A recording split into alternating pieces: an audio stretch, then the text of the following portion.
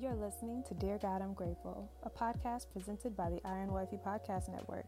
I'm your host, Michaela Robertson, and thank you for joining me for a daily dose of gratitude. Without further ado, let's get into what we're grateful for today. Dear God, I'm grateful for repentance. Matthew 3, verse 2 says, "Repent of your sins and turn to God, for the kingdom of heaven is near."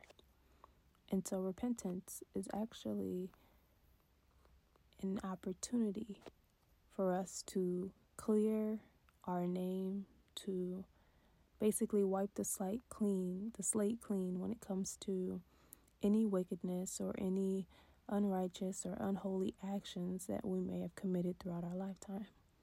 When we repent before the Lord, He literally forgives all of our sins, gives us a fresh start, and allows us to begin anew, which is why every morning, His new mercies, we receive His new grace and His new mercies. And so repentance allows us to truly return to the Lord.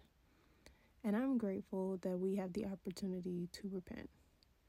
Hosea chapter 14 talks about repentance and in a little more detail. And so starting at verse 1 and going through verse 9, it actually says, "Return, O Israel, to the Lord your God, for your sins have brought you down.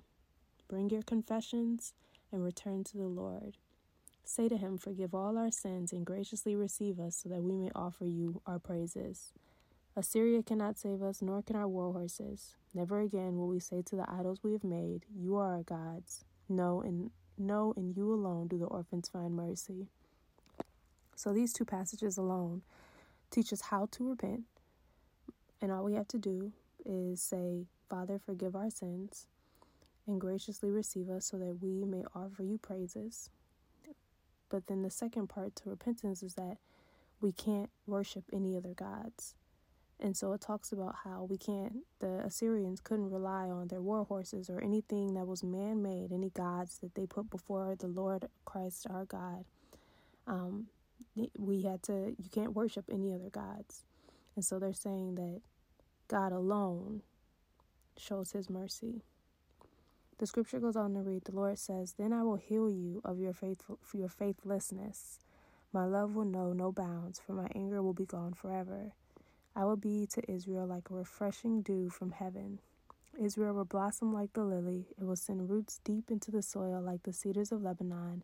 Its branches will spread out like beautiful olive trees, as fragrant as the cedars of Lebanon.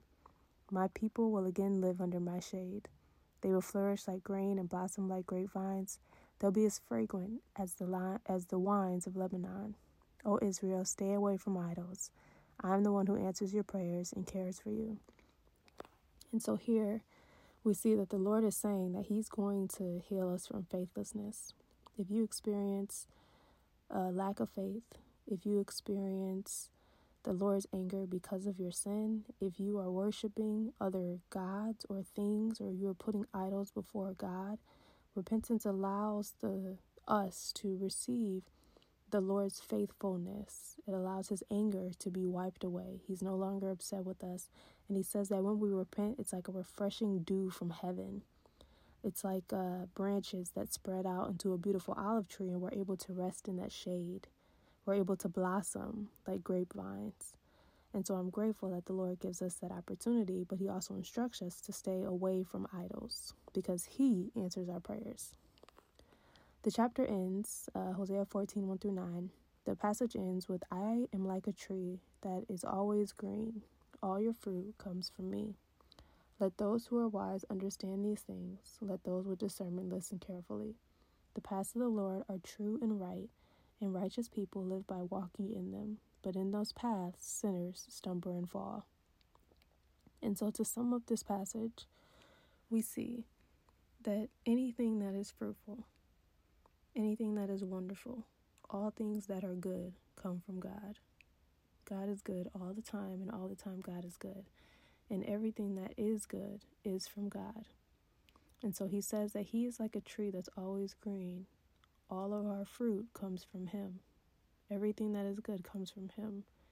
And so He's saying, for those who understand, for those who have discernment, Know that the path of the Lord is true and right, and that righteous people live by walking according to the Lord, and that sinners will stumble and fall.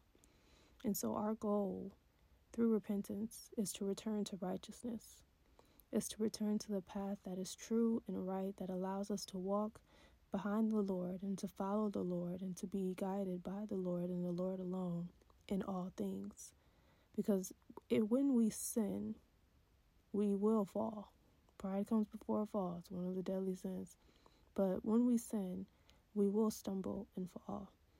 And so instead of allowing our sins to determine our destiny, instead of allowing our sins to keep us in worship of idols, and instead of allowing our sins to continuously bring us down, repentance gives us the opportunity, as we started, to turn to God, because the kingdom of heaven is near, and to receive all of his grace and offer him nothing but praise. And so today, I'm grateful for repentance and the opportunity and the time that we have to do so here on this earth, because when our time here is up, we'll be face to face with the Lord, and I know that I want to hear, "Well done, my good and faithful servant." But that concludes today's episode of Dear God, I'm Grateful, and I'll talk to you loves tomorrow in another one. Bye. Thank you so much for listening, and I hope you'll join me here tomorrow. God is good all the time, and all the time I am grateful. God loves you, and so do I. Have a grateful day.